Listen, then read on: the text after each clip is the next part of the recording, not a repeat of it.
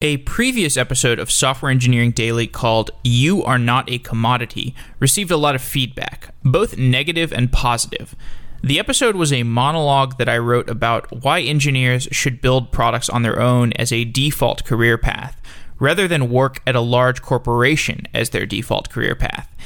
A Reddit thread about this episode was almost entirely negative. Most of the emails I received about the episode were very positive.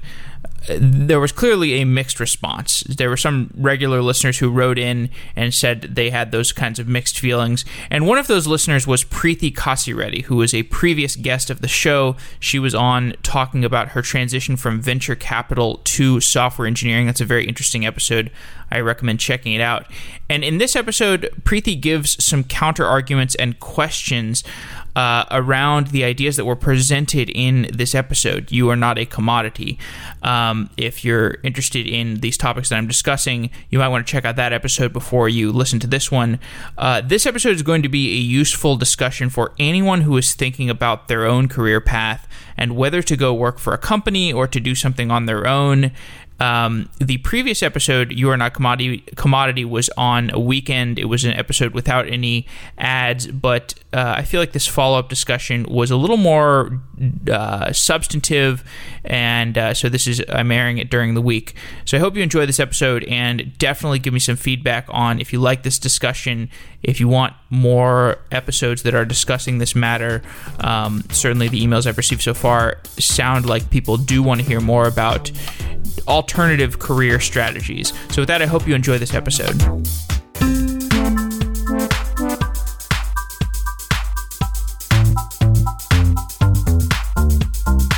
Preethi Kasireddy, welcome back to Software Engineering Daily. For those who don't know, you were on a previous episode about your transition from venture capital to software engineering. And today we're going to discuss this episode that I did a couple weeks ago called You Are Not a Commodity, which you had some feedback about, you had some comments and questions, and you wanted to discuss it. But before we get to discussing that episode, why don't we talk a little bit about where you are in your transition from venture capital to software engineering, and how that transition has gone for you. Yeah, sure. So it's been, I think, almost a year since we chatted on Software Engineering Daily. And in that time, so I went through this coding program called Hack Reactor. And after that, I did some work on my own independently as like a contractor type of thing. And that was phenomenal. I gained some experience doing that. And then I made my transition to doing full-time software engineering at a company called Coinbase. And what we do is we build a digital currency platform for people to trade Bitcoin and Ethereum and in the future other types of currencies as well. And we're trying to create a financial system for the future based on the blockchain. And so I've been there for a little over 3 months, and it's been a phenomenal experience.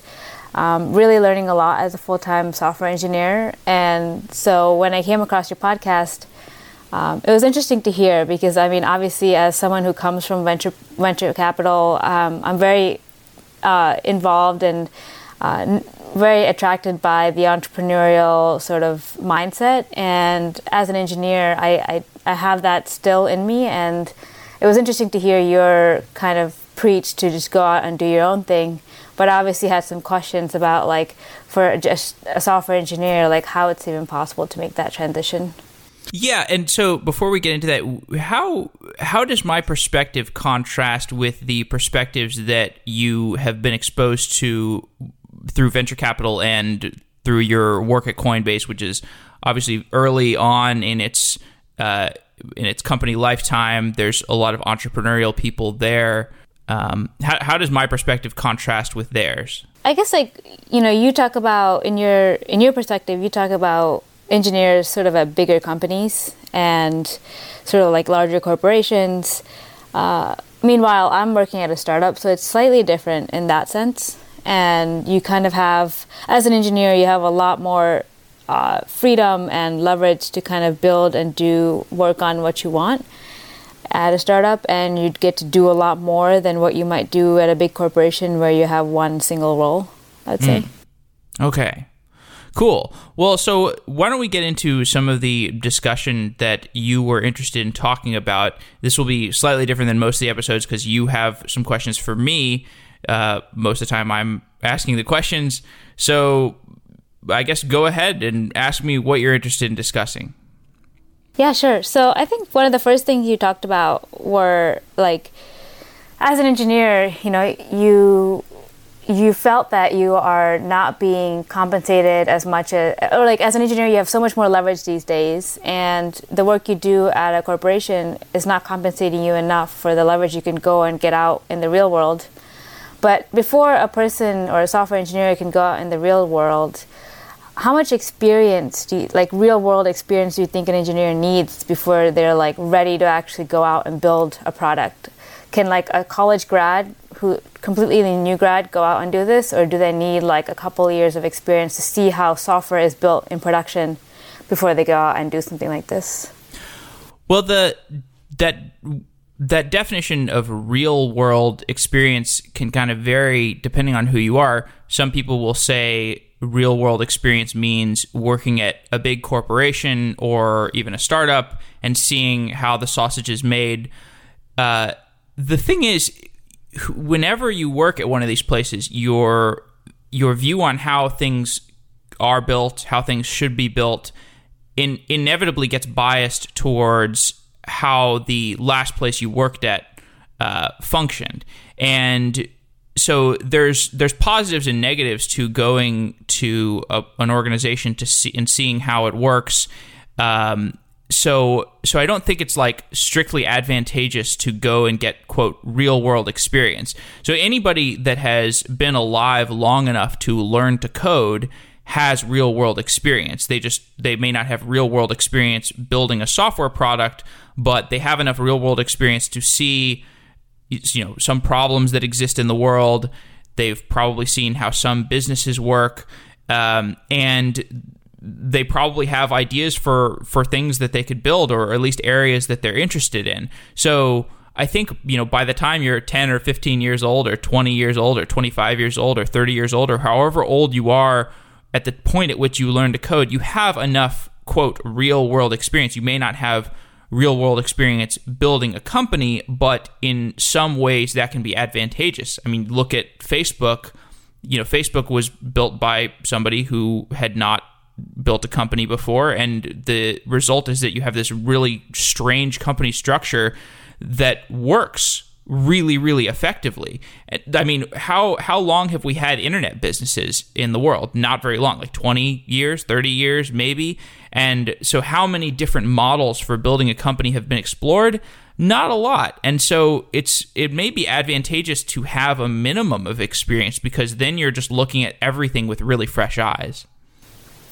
That makes sense. I guess like some of the examples you pointed, like Facebook, I think some people, like through their childhood experiences, they just mature a lot faster, maybe like sometimes even like 10 years faster than some other individuals. So like, do you think this advice kind of skews to the person who sort of has had that real world exposure and kind of knows what they want to do, versus the person who might be a little bit more sheltered, kind of grew up in a very homely life and doesn't really know what to do when they go out there?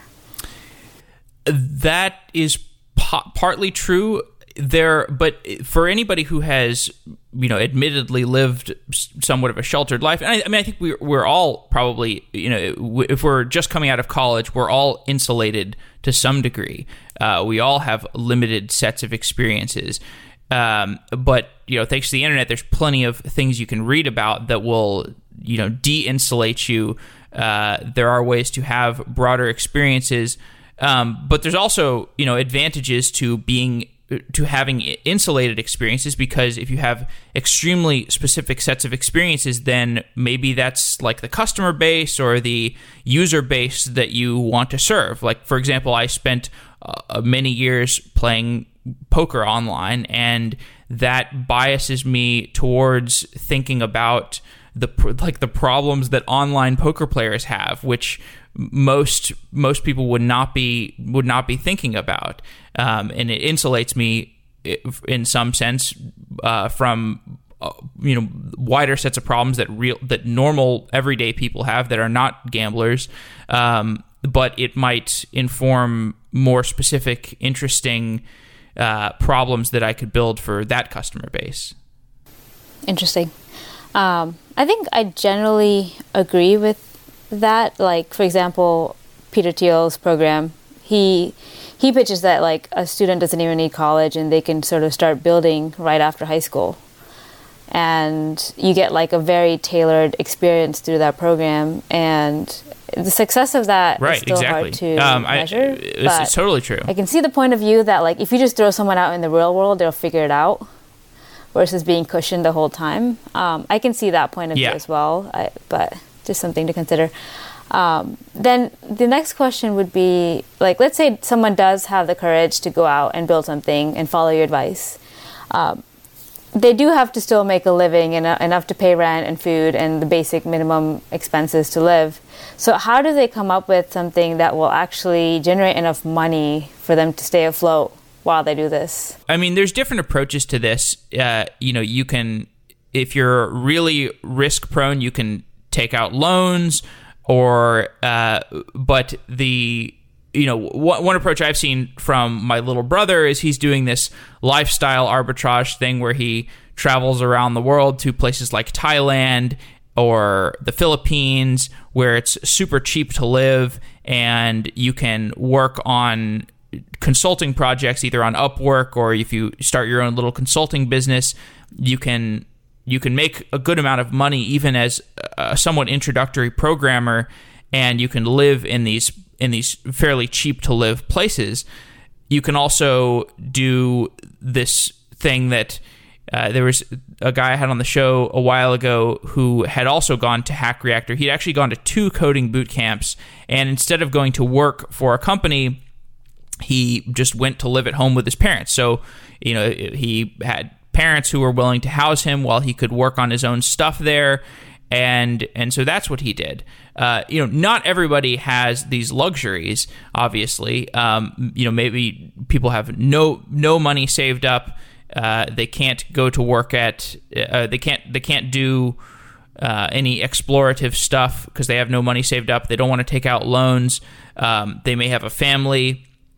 And in these types of situations, you probably have to do some sort of planning up front where you say, okay, I'm going to work for X months or X years and save up enough money to do some sort of explorative, coding journey. But in any case, like the time horizon for that type of decision would still be like 3 to 5 years, which is not that long if you're thinking in terms of like, this is the way that I want to organize my life. I want to organize my life around building things and having a lot of autonomy over the things that I work on. So in any case, like the financial framework that you take to this process may take some time to arrange, but it's totally worth it. And if you're younger, or if you have fewer things that you're tied down to, then you can make it. You can actualize it a lot faster. You can find different ways to go off on your own building type of experiments. But if you're older, if you have more ties or more debts or something, it may take longer to navigate your way towards that direction. Yeah, exactly. And I think like you had an interesting on the note of like money and making enough money. You had an interesting stat where you sort of talked about how Apple or Google make $1 million per year on you, but they pay you much less than that. And that's probably true in like an absolute sense, right? Like because they have a certain number of profits, you divide that by the number of people in the company. But if you're going out as an individual trying to build a product, you don't have that network, you don't have that customer base that Apple or Google or big corporation has built over time. So do you think it's fair to say that like an individual can go out and make $1 million a year, or is it skewed a little bit higher just because they're working at a bigger company and the bigger company has some leverage that you don't? Well, I mean, so one of the things that I'm pretty biased on in this post that may not come through as clear is that, like, there's such a diminishing return on the amount of money that you need these days, just because like a smartphone is like the best thing that you can possibly have in the world, and it only costs $600. So maybe you don't need to make $1 million a year immediately, or you don't need to make $200,000 a year immediately working at a big company. But so that kind of evades your point. Your point is that when you go to work at these companies, you have the leverage. The company gives you the leverage to generate $2 million a year, and then the company captures 90 or 80% of that profit, and then they only give you $150,000, $200,000 to take home. I'm not sure for most people how much difference the $150,000 versus the $2 million would actually make in their lives. But my point was more that, like, if you're coming at this from a financial sense, you would be better served to try to build one of these type of revenue-generating monstrosities than to work as a subservient agent of one of them. So, like, people look at that chart and they're like, oh, it's that's a horrible deal for the people working there. And I look at it and I'm like, well, that is a great revenue generating piece of machinery that they've built. But I guess your question was more around how can you build the customer base or the network that you would need to catch up to this type of revenue generating engine, which I guess is more of a social question. Like, how do you build the network? How do you build the customer base? Because you're not at this company where you have a lot of people to talk to, and the job of selling to the customer is abstracted away from you. And I think that, like, part of that the social problem to tackle, the problem of becoming an authority on a certain product area or a certain type of engineering, part of that can be achieved through blogging or Quora or podcasting or Twitter, or these different ways where you can become a social authority on a highly niche topic. There have been models proven for this at this point. Quincy Larson is the biggest authority on coding education, and he basically became that authority by deciding he was going to become the authority and writing incessantly about it, which you can do regardless of whether you are qualified for that by having worked in it before, or if you just say that you're going to become qualified by writing about it and researching it. Yeah, interesting. And, like, let's say someone, they do have an ambition to do this, but they don't feel ready, or they don't feel like they're financially they're not going to be able to do this financially just yet, so they want to go out and save some money. A couple questions. So, like, let's say they want to go out in the industry and get some experience in the meantime and save up some money before they do this. What kind of companies do you think, or what size of companies do you think provide the best experience for someone who's looking to go out and build something on their own? Two, what are the skill sets they should be looking to gaining at these jobs that they take before they go out on their own? Probably the best place to start is like at the mid-size. I mean, I think the typical answer to this question is the mid-size, fast-growing company like Coinbase, where you're at, or like Airbnb or Uber, or these places where they're tackling problems of like really fast growth, and then there's a lot of opportunity for people to jump into, like, even if you're an engineer that has little experience, but you gain 5 or 6 months of experience in the domain that you're working in. Like, probably after 3 or 4 months of Coinbase, you can probably think of applications that you could build within Coinbase that would have a lot of upside for the company, so you could have a little entrepreneurial venture within the company.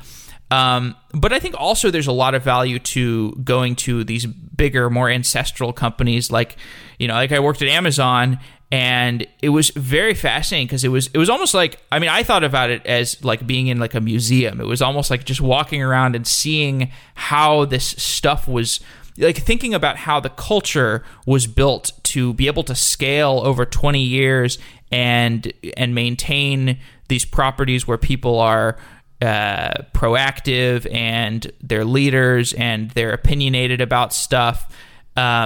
So really, like any type of company is going to give you interesting experiences, either about what you like or what you dislike, and different perspectives into how a company is at the beginning and how a company is 20 years into it, depending on, if you want to think about how you're going to build a lasting company like a Google, then, maybe it's better to go to a Google. But I think your other question was like, what skills should you build while you're at these companies? And I think there's you can build all kinds of skills. Probably the things to focus on are what you could learn within that company that you can't learn anywhere else. If you're at Coinbase, you probably have access to ways. You probably have access to information about how how companies can scale Bitcoin systems and the specific domains of and challenges for building those types of systems. And you're not going to be able to find that information on Medium or on Quora or read about it or hear about it in a podcast. So it would be interesting and unique and it would give you specific, highly differentiated sets of skills to focus on those sorts of things. Not to the detriment of learning React.js or Ruby on Rails or whatever more generalized skills you could learn at this place, but there is a type of differentiated information that you will get by virtue of working at some established company. Interesting. That's definitely true. Do you think that if someone works at a financial company versus working at like maybe a social media company, do you think that their experiences there influence what they end up doing? Definitely. But, you can have different experiences. It depends what product you're working on at that given company. But, other times, like I worked at Amazon and but don't have any plans to build an e-commerce business. So the things that I took away from Amazon were more about the culture and the attitudes of the people there rather than the specific products that they were building. One advice that I've always heard is like, obviously, like at some point, I don't know whether it's in the next year or the next 5 years, I will go out and build something on my own. But when I tell this to people, the advice they often give me is, why don't you, instead of making the full jump, why don't you do something on the side, like on nights and weekends? What do you think about that idea instead of sort of going in and jumping into this 100%? It's not a bad compromise. Like near the end of college, I just started realizing that I was having a lot of fun building stuff, and it was much more fun for me than playing video games or going to concerts or whatever. And so that realization has kind of propelled me to just do this stuff, whether I'm working at a big company or now, doing Software Engineering Daily. All of my spare time is spent building stuff. And so the decision to be building stuff is sort of agnostic of, am I at a company or am I on my own? And like, I guess the importance of something that I'm building being viable as a business is more important now that I'm on my own. Like I had to figure out some way to build an actual business kind of before I left Amazon. But I guess that is less true if you are working at a company and you have a stable income. The scope of stuff that you explore might be more radical and interesting. But yeah, I mean, that's not a bad compromise. And then my next question is kind of slightly different. It's, let's say someone does go out on their own and they like completely fail. How can they sort of prepare for that ahead of time instead of facing it at the time it happens? Like what are the things they can do to kind of cushion that failure so that they can pick themselves back up and maybe go on to building on the next thing, or maybe take a break and work at a company for a while before doing their next thing? For you and I, it's really hard to have what is a complete failure, because regardless of how badly we fail in business ventures, we still live in America. And you live in America, you have clean water, access to toiletries, and it's really hard to imagine something, having a business failure where you somehow lose access to like having a nice bed to sleep in. The downside risk to starting something for most people that are like listening to Software Engineering Daily is really minimal. And so like the main thing that scares people the most is the shame, rather than like the actual like losing of money or the prospect of having to borrow money from parents or borrow money from friends or taking out a loan or going bankrupt or whatever. These things are not actually that scary because they don't really threaten your livelihood in any for most people, in any meaningful way. It's more like the shame and the stigma of potentially running out of money or failing in that area. Interesting. That makes sense. I know that once we bumped into each other at a conference, and I was kind of telling you that I'm not ready to work at a full-time job yet. I kind of just want to do my own thing. And you were like all for it. Whereas like my friend next to me was like, no, I think like it'd be good for her to get experience at a full-time company. And you kind of like didn't like that idea. So I'm curious. And then I know that you're an example of someone who sort of left their full-time job to do this podcasting thing, and you're making a career out of it. So how did you make that jump, and like how long did it take for you to sort of get settled and actually figure the whole thing out financially? And like, are you satisfied, or do you feel like you're going to probably do something else later? Yeah, so to be clear, I probably would have gotten fired from Amazon in the next like 2 to 4 months or something, because I really was not performing well. I was not, because I just didn't really like the work, and I couldn't find myself. I wasn't focusing on it. I shouldn't say I couldn't, but I wasn't focusing on it. But at the same time, I was just thinking about Software Engineering Daily and the idea of a podcast, and it just made sense to me that this could make enough money as a lifestyle business. So I kind of stumbled upon the idea of what would be a decent lifestyle business right when I probably needed it. So it's kind of lucky coincidence. And so as far like, am I satisfied? I mean, I'm really enjoying my life right now, because my day-to-day is I get to talk to interesting people, and I have a lot of control over what I'm doing. But like, let's be clear, I'm not building software. I'm sort of an armchair architect. I can't remember, it was some guest recently coined that term. And so like, I think of it as very much as like kind of just another like training cycle for me. It's the process of like understanding how advertising sales work in a podcast has been really interesting, because that is really important for me to understand in order to stay afloat as a podcaster. And understanding like to what degree do I need to grow, and then kind of understanding like what is if this podcast failed, what would I do, and like thinking about the downside risk.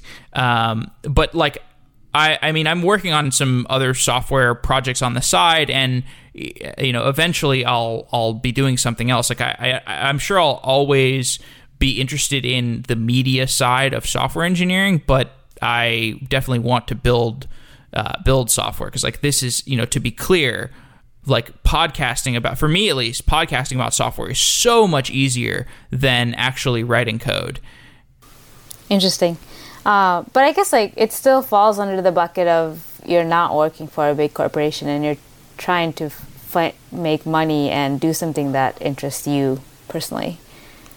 Yeah. So it falls under that bucket still, even though you're not building software. I guess like under that subject, what are examples, or who are examples of people who are have gone out and done this, not excluding sort of the canonical examples like Facebook or whatnot, but like, do you have examples in mind of sort of smaller companies, people who've like me and you, who just went out a few years ago to do this on their own and are really succeeding at it? There's like a range of examples.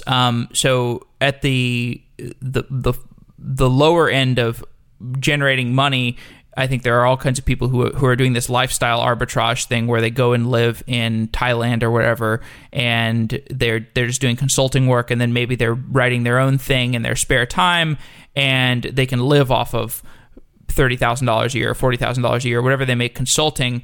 And then there's people who write WordPress plugins, and they make a living off of writing these WordPress plugins, and then people buy them often enough for them to make a living. And then as you move up the profitability stack, there are people who, there's like the person who made, I think there's something called Nomad List, which is like basically a way of hiring nomadic programmers. And I think Nomad List makes a lot of money. There are, I think, sometimes I think of, when I'm thinking of people who have done this, there's this guy I wrote about in the blog post, the You Are Not a Commodity blog post, this guy, Marcus Friend, who started a dating website, because he just started it because he was learning C#. He was literally like, okay, I want to learn C#. What's a basic CRUD application I can build? Oh, a dating website. And like 10 or 15 years later, I think this was trending on Hacker News yesterday, he sold it for $575 million. Basically just this thing that he had started hacking on. And there's also like I think the example of Ethereum is really interesting. I think Vitalik Buterin started it when he was basically like, he was working on some Bitcoin related technologies, but mostly he was like doing journalism and just writing about Bitcoin and like writing about governance stuff and the challenges of a cryptocurrency protocol. And eventually he was like, oh, I should just do this. And then he kind of turned into this authority on what is now Ethereum. He invented it and then became an authority on it. So there's all these different paths that people can take. I think those are mostly my questions, but this has been super helpful. These are kind of the things that were like coming up in my mind as I listened to that podcast, and I'm sure most of the people had the same questions in terms of because like it's not uncommon for people our age, between like in their 20s or 30s, to feel this way and kind of go through these self-doubts and feel like, okay, am I really doing anything working for this company, or should I be doing something else? Like, people kind of go through like an existential crisis during this age, essentially. And every person I've talked to that I know, or all my close friends at least, are going through the same thinking process. So it's good to kind of hear you go out and tell people like, yeah, it's okay to go out and build something on your own. And even if you fail, it's fine. You're not going to like be on the streets necessarily. Thanks to Symphono for sponsoring Software Engineering Daily. Symphono is a custom engineering shop where senior engineers tackle big tech challenges while learning from each other. Check it out at symphono.com/SEDaily. That's symphono.com/SEDaily. Thanks again, Symphono. Wow.